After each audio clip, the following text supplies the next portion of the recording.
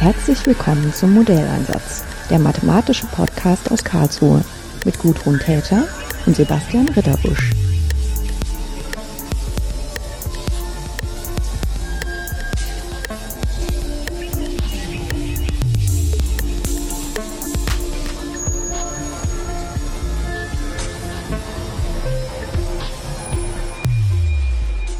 Hello, Marta.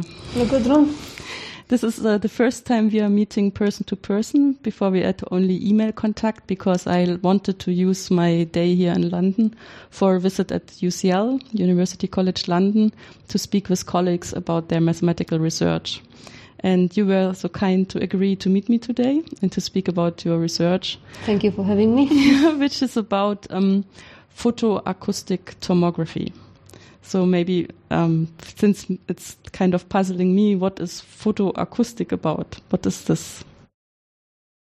So, first of all, so tomography is a way of seeing inside the object without distracting it. So we apply some sort of measurement setup to the object, and we use mathematics to extract the information about the composition of the object, so about the insides. So the usual setup in the tomography is that we can do something on the boundary of the object, and we want to infer from that the information inside. And photoacoustic tomography is a particular type of tomography that is using photoacoustic effect. So in photoacoustic effect is like thunder. So basically, you have a lightning strike. There's a big bump coming out of it. So you have a light coming inside, and you have a sound wave that affects from the expansion, thermal expansion. So basically, this effect is used to couple two wavelengths in the wavelength that is used to illuminate the object. So we have a short pulse in a near-infrared spectrum that we illuminate the object with, and this light is diffusely propagating through the object. And according to the optical properties of the object, it's being absorbed. And upon this absorption, we have the heating up of the tissue, and then the rapid expansion that gives rise to the outgoing acoustic wave. So this is where the photo comes in and the acoustic comes out, and then the workhorse is the photoacoustic effect. So what is very nice about the photoacoustic tomography, it is a so-called hybrid imaging modality where we are able to put the best of both worlds. So we have the good contrast that comes from the optics. So the optical light is absorbed by, for example, there is a big difference in absorption between the oxygenated and desoxygenated hemoglobin, which is clinically relevant. So it has good clinically relevant contrast, but it has a very poor resolution. So if you were to apply the optical tomography that you can do, you end up with a very, very blurry image with low resolution. So this is where you measure the light coming out of the object directly. So on the other hand, you have the ultrasound, so where you measure the transmission of the sound through the object. So this has a good resolution that comes from the acoustics, but it has a poor contrast because there is just not enough absorption, acoustic absorption going on. So here we couple the best of both worlds. We take the contrast from the optics, that is strong and clinically relevant, and we take the resolution from the ultrasound to read it out. And this is done for us in physics by the photoacoustic effect. In your explanation, I got the feeling that this is applied for blood. Yes. For medical reasons, biological reasons? So first, the light sensor that you get on your finger when you come to the hospital is a near-infrared sensor. So this is the optical sensor. So this is already the first indicator that light is used to observe the oxygenation of the blood, because that's why they put the sensor on you. And the application area of photoacoustical imaging, so it is still more experimental, and so there are some commercial devices, but it's still more experimental, more the lab technology.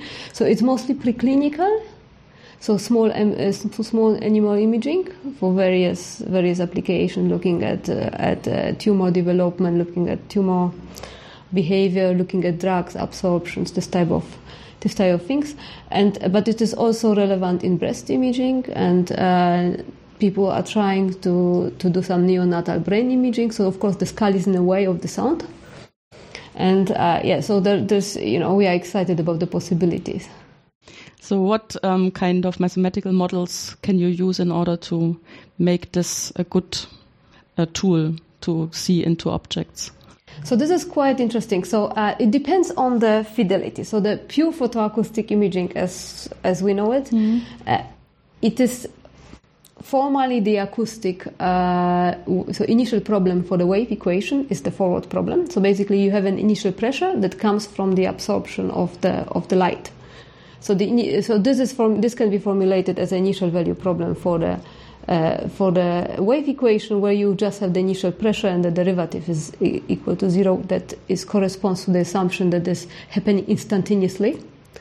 And so this is just the wave equation for the forward problem. It is a free space propagation. And now your measurements are a set of, for example, some sort of microphones or some other sensors that you record the acoustic wave along the time. So over the time the acoustic wave propagates through the detectors, and you are recording a time series at all of the microphones. So this is your data, and so this is what you are going to invert in the inverse problem. So now if you had the ability to measure all around the object with the given fidelity, with the resolution you want to achieve, and if you were in 3D, and if you were smooth enough, as your sound speed would be smooth enough, and if it would be not trapping, then you would be able to reverse the wave field, and basically focus back on your initial pressure. So under this kind of rather stringent set of assumptions, especially problematic from the point of view of tomography, is the ability to measure all around. You can perform so-called time reversal, which is essentially a constrained wave problem, where you have a point constraints and your detectors over time, that you just basically are focusing the wave field back. So for example, when you look at the geometry of the planar sensor, so that you have to mathematically assume the symmetry around with respect to the detector plane, to take the ambiguity away. So in this case, you can think of this time reversal as being a boundary value problem, because the Neumann derivatives are 0 because of the symmetry. So it can be thought of, the time reversal can be thought of as a boundary value problem in certain situations. Now the question is, what happens if you are not able to collect the measurement? So in the planar detector situation, measuring all around the object would correspond to having infinite plane. So you are usually not able to do that. So how do you deal with it? So there is you can behavior in photoacoustic is quite similar to the behavior in X-ray tomography here. So you are getting limited detector result in so-called limited view artifacts, similar to the limited angle tomography, and those can be slightly modified by using some techniques that correspond to smoothing at the edges of the detector. So these are kind of usual techniques that can be used to eliminate the biggest fallout from the missing angle that corresponds to particular lines in your reconstruction. But the question remains, if you want to observe some, for example, time varying quantities, you don't have time to collect enough measurements. So in usual situations, you not only are limited by the geometry of your scanner, but also actually are not able to collect all the measurements that your scanner, because is changing. So the situation is changing, so you are not able to collect enough measurements. So we frequently deal with so-called subsampled problems. Yeah. So in principle, there are quite a few problems you were addressing. The first problem is that from the very beginning, having even if you have ideal measurements from the outside, you have to assume something about the inside in order to then read from these boundary value which you measure what's happening inside, and so to kind of read off the geometry. Photoacoustic usually assumes the knowledge of speed of sound. So of course you could do the joint reconstruction of speed of sound and photoacoustic signal. However, it would not be possible to do it only from photoacoustic measurements. So you have to add some measurements on top. So you have to have some sort of CT, ultrasound CT combination. So it's not the data is not sufficient to reconstruct. Yes, and then the second problem is that, of course, you never have really ideally many measurements. So very often we just have a few. Exactly. I would expect, yeah. So just a few, and then you have to come up with good ideas to make that work anyway. Yeah. And also, of course, this is heavily based on numerical methods, I guess. Yes, it is. So especially if it's the forward and so the forward backwards. So backward being the adjoint okay. So the forward propagation is the initial value problem for the if equation. In this very particular situation, we can get something that let's call it pseudo inverse. That is a time reversal, and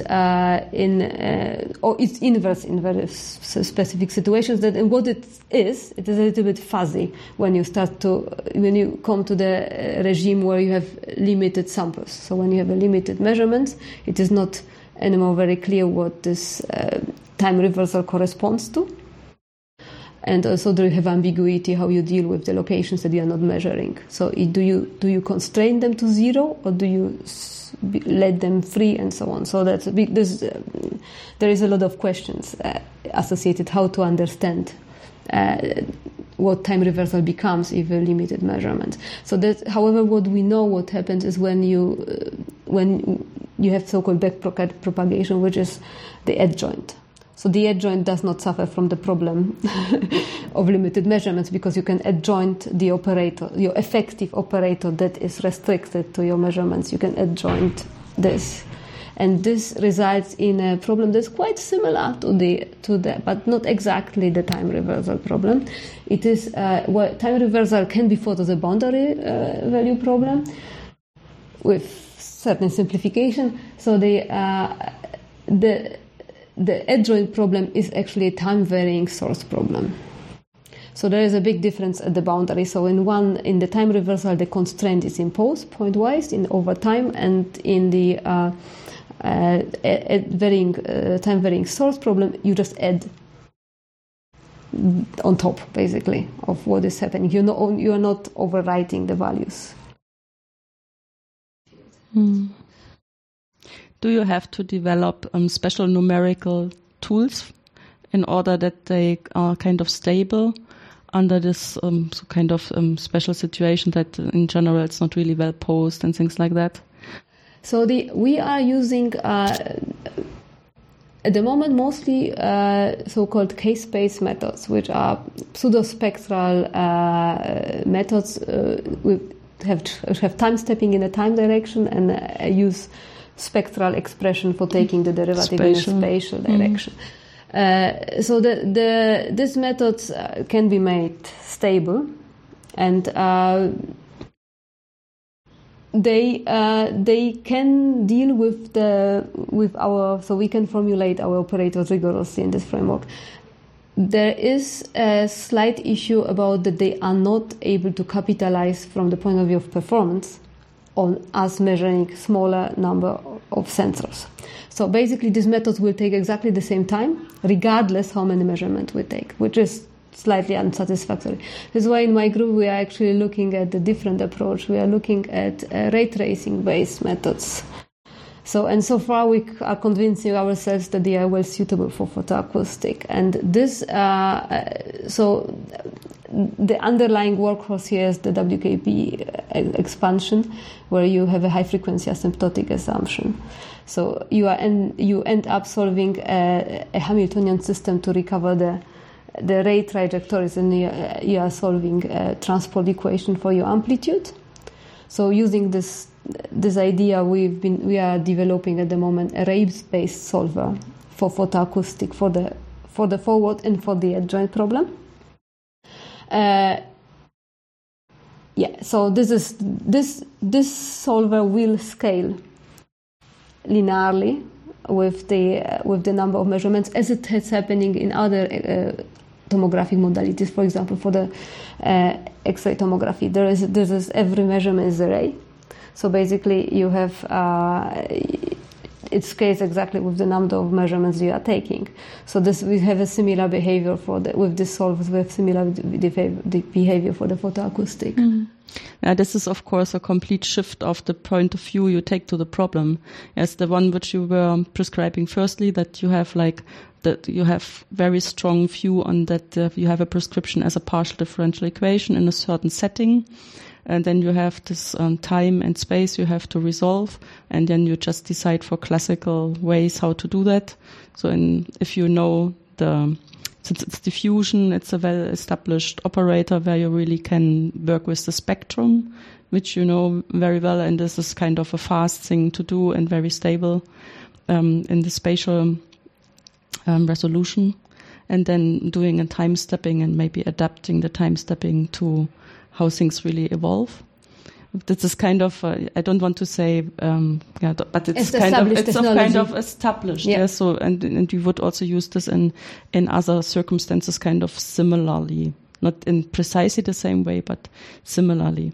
Of course, if you just take the point of ray tracing, this is a completely different way, because now you sit on your measurement with your mind and you follow the ray which this measurement gives you. Exactly. So it is a shift, and there are some compromises, of course. So because the ray tracing will follow, it's not capable to do reflections. So we are kind of assuming that we have no reflections that are meaningful, which is quite correct assumption in photoacoustic, where the variation of the speed of sound is very minor. So if the speed of sound would be constant, then of course our rays would be straight lines. Mm-hmm. But the whole point would be that it's not. So we kind of are constructing the ray trajectories. So interestingly enough, it has not been used before in photoacoustic. Yeah, it sounds a bit strange to me as well. Yeah, but tomography. It makes total sense. It is not exactly just so our solutions are not the node wavefronts. So what we do, we think of our method as ray tracing discretization of the Green's function formulation for the solution for the acoustic equation. So basically, we have a Green's function formulation for both, for the forward and for the adjoint problem. The one is they have very, very small difference in there. So the assumption is that our initial wave expansion happens in a small ball that is of homogeneous sound speed, and then as we go further, then the sound speed can change. But then we use the homogeneous Green's function expansion, and then we move it along the rays using the ray equations. So using the amplitude, so using the ray trajectories and the amplitude equation. So we think of the ray trajectories as discretization, and then you have of course the Jacobians and everything involved, and then you have the amplitude equation that gives you how this initial Green's function is moved along your non-homogeneous sound speed. So this is our it's a combination, yes, because you wouldn't do that. So with the real kind of classical ray tracing, this is more like having a possibility to show things as they look like in the real life on the computer. So it comes from games, and there are well-established fast things how to do that. And then you always have this problem that in order to make it really realistic, you need a lot of rays, and this takes a lot of computer power. And now you make this disadvantage to your advantage because you just take a few. with your few measurements. However, we still kind of suffer from the fact that, but it is almost like a cone beam tomography. It suffers from the fact that there is a source, and then the rays are diverging. So here is also, just from the algorithmic point of view, when we do this, we think always of the detector, not on because the source is actually initial process. Source is somewhere in the domain. So the whole solvers are constructed with the focal point as being the sensor, but this kind of has this disappearance of the cone beam as you would have in ray, but they are just now wavy things because of this varying sound speed. Yeah, wavy. Yeah, that's clear. Yeah, because it's not light, it's sound, but it's all waves, so things work similarly. I remember that we tried to do something similar because I was kind of suggesting that it's a bit crazy, but in the thing that for persons which can't see very well or are even blind, to make a room visible for them with acoustic information. And so, yes, and so there is also the problem that you have a lot of information which has to be dealt with kind of immediately. Otherwise, it doesn't really help. So if you have to sit down 1 hour in the room in order to learn about it, it's a bit too long. Because ideally, you would like to move through the room and immediately get the information back with the help of acoustic signals. And there, the idea was also to make this ray tracing for the far and the Green's function for the near the head, and then to kind of couple this in between in order to be able to do this really fast. And the additional thing why this got a bit more interesting was that then you can really take a scan of the actual head of the person so that you really have the correct geometry, and you can make this really precise for someone who is learning with the system. It's really helpful for navigation. So the two differences here, so our problem is transmission problem, so it's not reflecting. So we are actually not capturing reflections. So then this energy is lost for us. I was thinking the same because in the far thing we also completely neglect that it's reflecting here. It's only reflecting at the boundary of the room. Yeah, and so this helps us as well. Yeah, and then the second thing is that we use the Green's function in a slightly unusual way because we use it everywhere. It's absolutely unusual. Yeah, so it's just it is just the discretization of the Green's function formulation using the rays that you computed from your ray tracer, and then using the amplitude to the equation to evolve your Green's function along the rays. There's nothing different than that, but it took us a while to realize it. Yeah, and then of course you always get a few surprises because it doesn't really change the situation that you have. Not the complete information, it's just exaggerating a bit. So it's just that you have a bit of information and you want to find out a lot from that, and there's always the problem that it can lose stability if you are not careful enough. You just imagine things to be there, or the computer imagines things to be there, because the measurements are not enough or faulty, or you have a wrong assumption about the insights which go into the problem, things like that. Yeah, so the artifacts start coming in here. So that's why we usually, we spoke quite a while about the forward operator and then how we deal with those. So there's the other side of the coin is, of course, how to solve the inverse problem. So this is our favorite workhorse here, is to use variational methods. So to formulate the problem as a trade-off between the data fitting for functional and some kind of prior knowledge, regularization functional.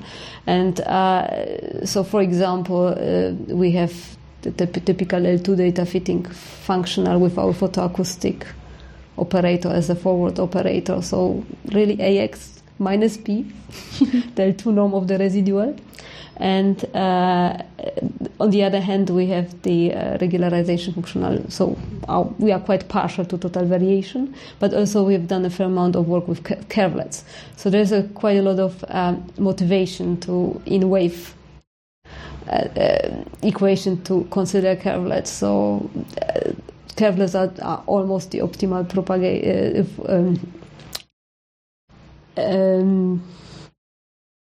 optimally sparsely propagated through the wave equation. And curvelets are also almost optimal representation of images with C2 small boundaries. So there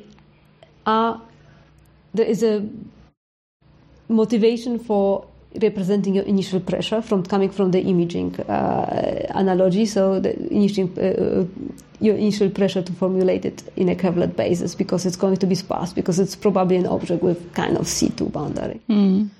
On the other hand, once you represent it, when you propagate it through your wave equation, it should propagate optimally sparse. So you should have a solver that is kind of as diagonal as possible. Yeah, so this is a part of the motivation. So using this motivation, we tried different ways to look at the curvelet. So in particular, we looked at various ways of representing the data and the initial pressure. So the initial pressure is pretty straightforward. You just represent your image in a curvelet basis, and you formulate the variational problem with the L2 data fitting penalty and the L1 curvelet penalty, and it works very, very nicely. On the other hand, you can look at the data representation. So we looked at this is slightly straying from our original motivation, but we looked at reconstruction of the curvelet data on the sensor over the time. So we took every time frame on the detector as an image. So as the wave passes through the detector, it leaves this type of wavy patterns on it, and then we took them as images and represented them in the curvelet basis. So this worked nicely, but it does not allow for high level of subsampling. So I don't know, maybe up to 25% or something. So you can dispense with 3/4 of your measurements basically in using this way. So what is attractive about this is that you are reconstructing your wave field. Each of these problems is just a standard compressed sensing problem. So compressed sensing has been... It's kind of a classical tool. Quite a classical by now. So, but using certain sampling technology, we have a classical compressed sensing problem. And they are small because they are just 2D images, and then you can do it in parallel over time. So what this, of course, the drawback of this approach is that there's no connection between in the reconstruction of the data, there's no connection between the individual data time frames. So this is, you are not capitalizing of them being slices through the space-time wave representation. So that's why we had to look at looking at the representation of the space-time wave as a curvelet. So this results in a higher compression ratio. So you can probably double your compression ratio to still obtain reasonably good results. So this, of course, because it takes the whole wave field in a space-time representation, this respects the connections. There are certain things coming from physics that the restriction of the domain and so on, that you can use to your advantage, and actually you have to use it to make this method work at all, to reconstruct. The benefit is that you are still having a classical compressed sensing problem, exactly as in the other case. This is just bigger, but there's one. So in a sense, if you want to parallelize, you have to make your algorithm parallel, which is more difficult than the trivial parallelism that comes from the taking different T's. Treat each time as something which is independent of the other ones, then it's parallel from the very beginning. Exactly, and then here you have to spend time on thinking how you do the compressed sensing in parallel, if this is an issue. This is quite a big problem. And because it could be, it would be at least 100 by 100 bytes, so we heavily oversample the time by the measurement setup. So it will be about 400 times. So there will be one of the practical problems would have the dimension of 100 by 100 by 400. So it's not very small. You have to reconstruct image of this volume. So you still are solving the classical compressed sensing problem, so this is good news. And then you are sticking it into your favorite wave inversion, for example, into time reversal, because you have reconstructed the data. So if you are happy to use time reversal on the complete data, so you now have a complete data which has been reconstructed, and you can use any photoacoustic reconstruction you would like to. So, for example, using the K-space methods. In this way, you can deal with nonlinearity in an acoustic problem, for example, something like acoustic absorption, because this is just the data, and then you can do any nonlinear acoustics. Well, you can't do the nonlinear acoustics, at least not rigorously, inside the compressed sensing framework, because compressed sensing is usually it has been extended, but the classical setup is that you have a linear operator. Yeah, also because putting the nonlinear on top of everything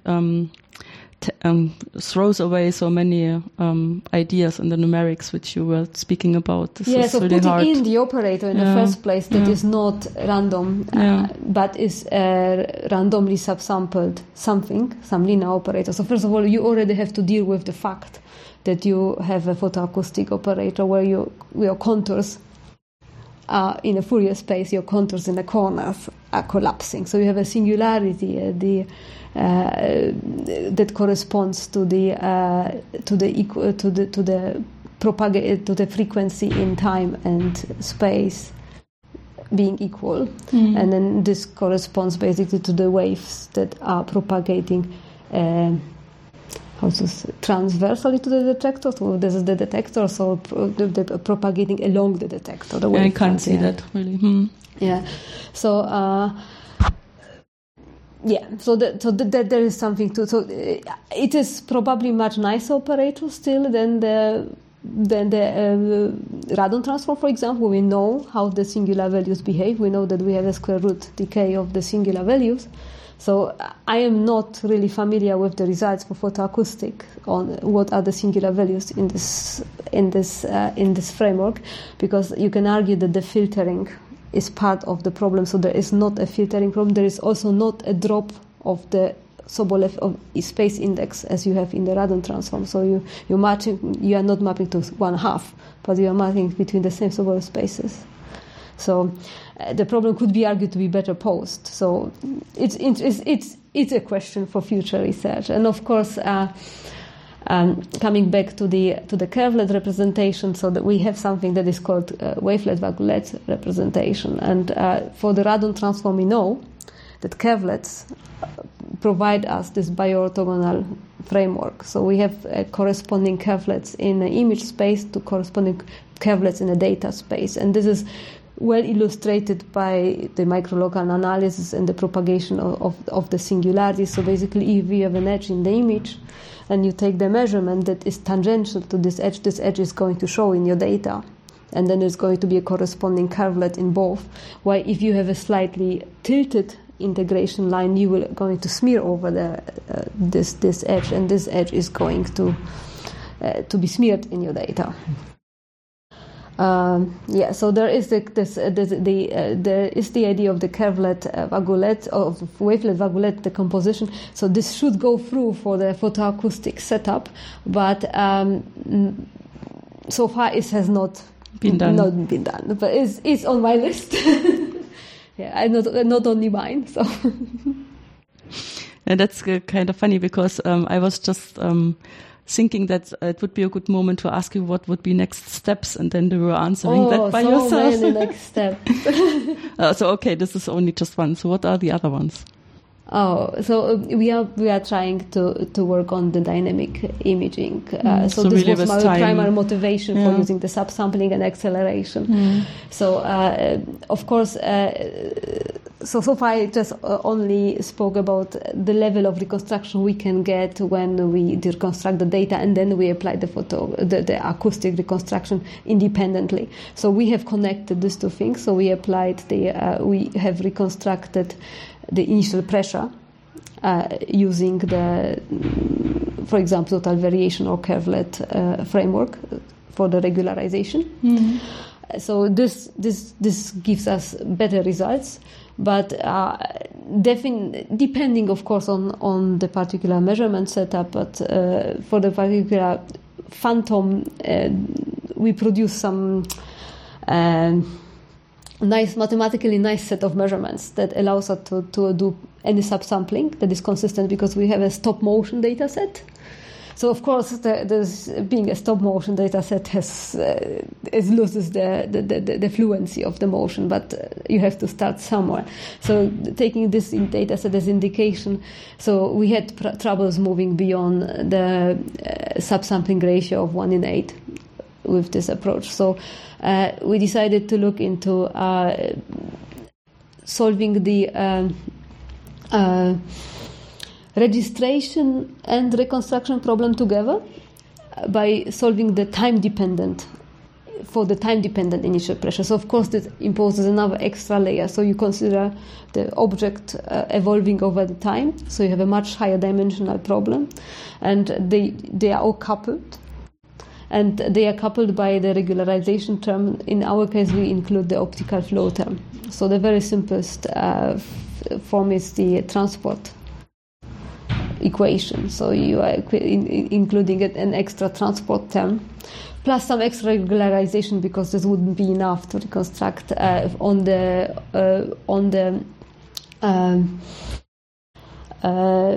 pressure in each time step. So we usually use total variation here, and we also use the total variation on each component of the velocity in the optical flow term.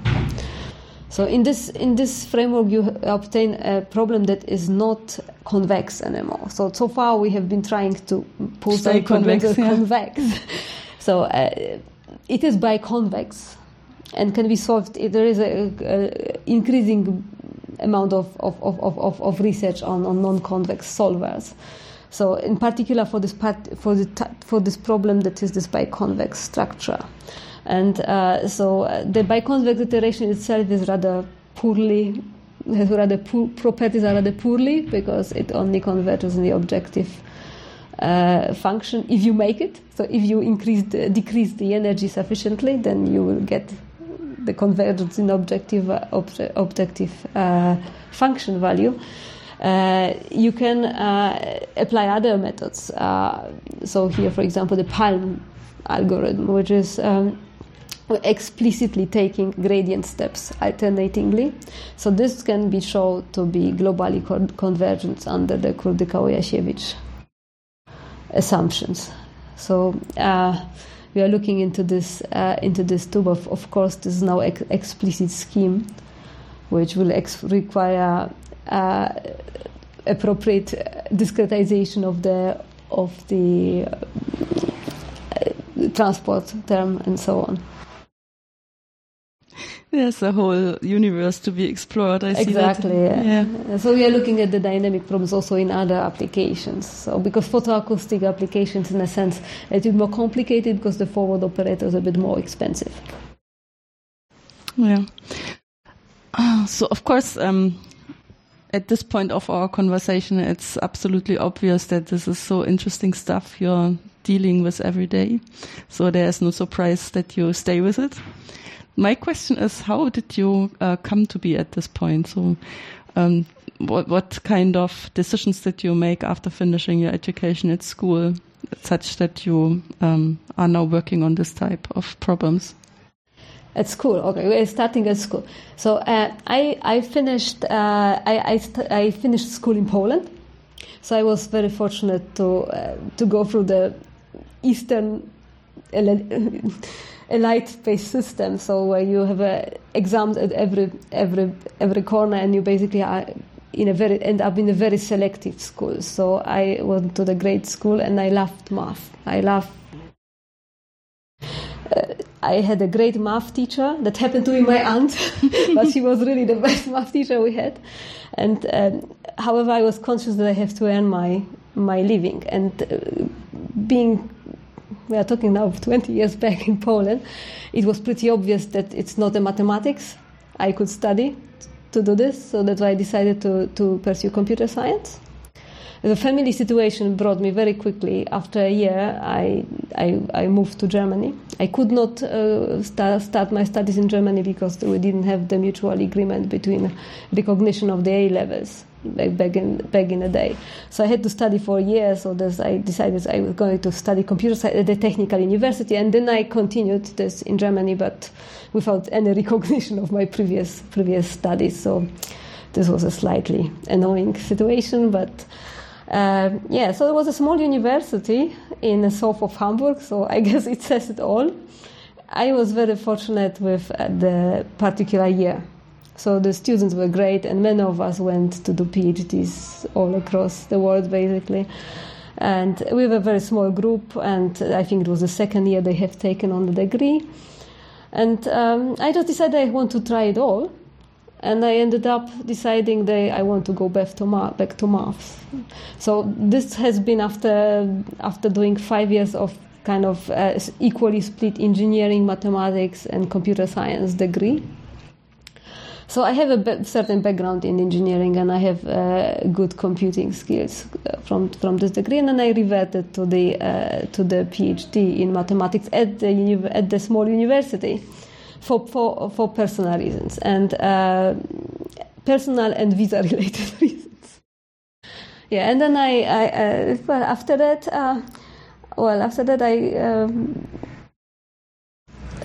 I had a husband, and then we suffered under the two-body problem. So we have started to look around we have been very close in our research. So he's a mathematician as well. And we've been looking for double position, and then it so came that there was an option for both of us to go to Manchester. But my husband would be doing something that I have been doing in my PhD, that I, however, was quite happy to change. And I would be going to pastures new to do inverse problems. And so Bill Lionheart had a grant in security application for X-ray imaging for very kind of particular type of scanners. They were not conforming to the mathematical theory, let's say this.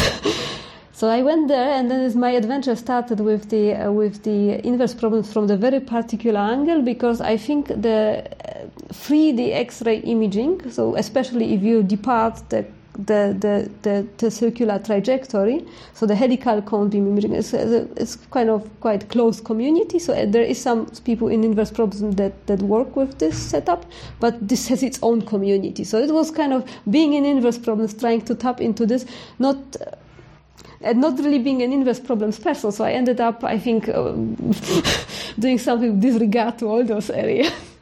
But this is how it started, and from there it was a path of trying to balance the personal life, so not to be split, because we had to go somewhere. So we converged through. So my husband through Reading, and I went straight to London. So to the place that was big enough to cater for both of us. Yeah, and you will probably stay here in London. Let's hope so. So Brexit allowing. Yeah, okay, this is more like the question to permanent position. Oh, I have a permanent position, yeah. Because we both have a permanent position here. So this is, of course, and so this is a great university. So the colleagues and the research environment and the opportunities are fantastic. We are a little bit short of space, but... Yeah, this is always kind of coinciding. We know this from Karlsruhe. When you have a lot of excellent people working and they attract all the money and paying with that new persons, which were not planned when the buildings were built, then at a certain moment in time, you get with overcrowded office buildings. And then with engineering, it's even harder because they also have to find place for big machines. Yeah, labs and things. So, for example, Karlsruhe tries to be great with development of new car types, and then you have to have a few cars of them available somewhere and have a space where they Is it the electric car? Yeah. Oh, yeah. Is it the... what was it called? Electricität, something a bit. Yeah. And so it has to be great creativity on top of the university to find spaces which are available in town. Yeah, so that sounds all quite good. Thank you for taking the time to talk to me. Yeah, thank you. It was a pleasure.